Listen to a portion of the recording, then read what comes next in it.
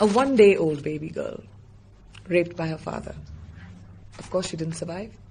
There are many, many stories like this, and physical and sexual violence that happens against children in Africa is the reason why the future looks bleak. UNICEF Goodwill Ambassador Priyanka Chopra sharing some of the stories she heard in Zimbabwe. She met with children who've survived sexual violence. One of them is Alice. I met her in a clinic in Zimbabwe. She was 13. She was raped at 11 by her uncle, repeatedly for about 2 years, and her mother didn't know about it because her mother would go to work until she found condoms in her room and figured out that she was sexually active. But by then she was already pregnant. And this girl at 13 is a mother of a child, and all she wants to do is go to school.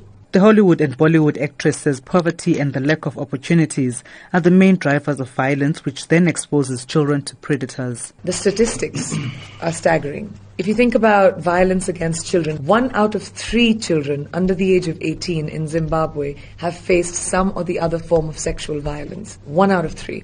And South Africa, that number is 1 out of 5. That's an epidemic.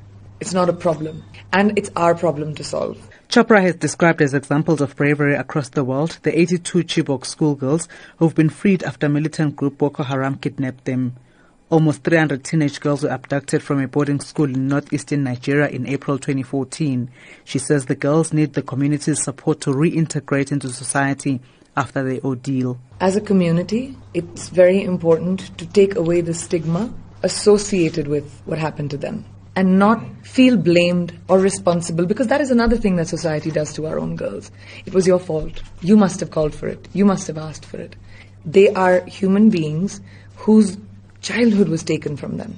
And now they need to be handheld back into society. In South Africa, Hervé Ludovic Delis of UNICEF says the visit to Zimbabwe and South Africa was a defining moment for the organization. It has been a defining moment for 2 reasons. The first reason because that mission falls within a global campaign of UNICEF to end violence against children. The second reason is because the government of South Africa launched a national campaign against violence done to children. On Saturday, UNICEF hosted a fundraising gala dinner and raised 600,000 rands towards helping children across the world. I'm Tabile Mbele in Johannesburg.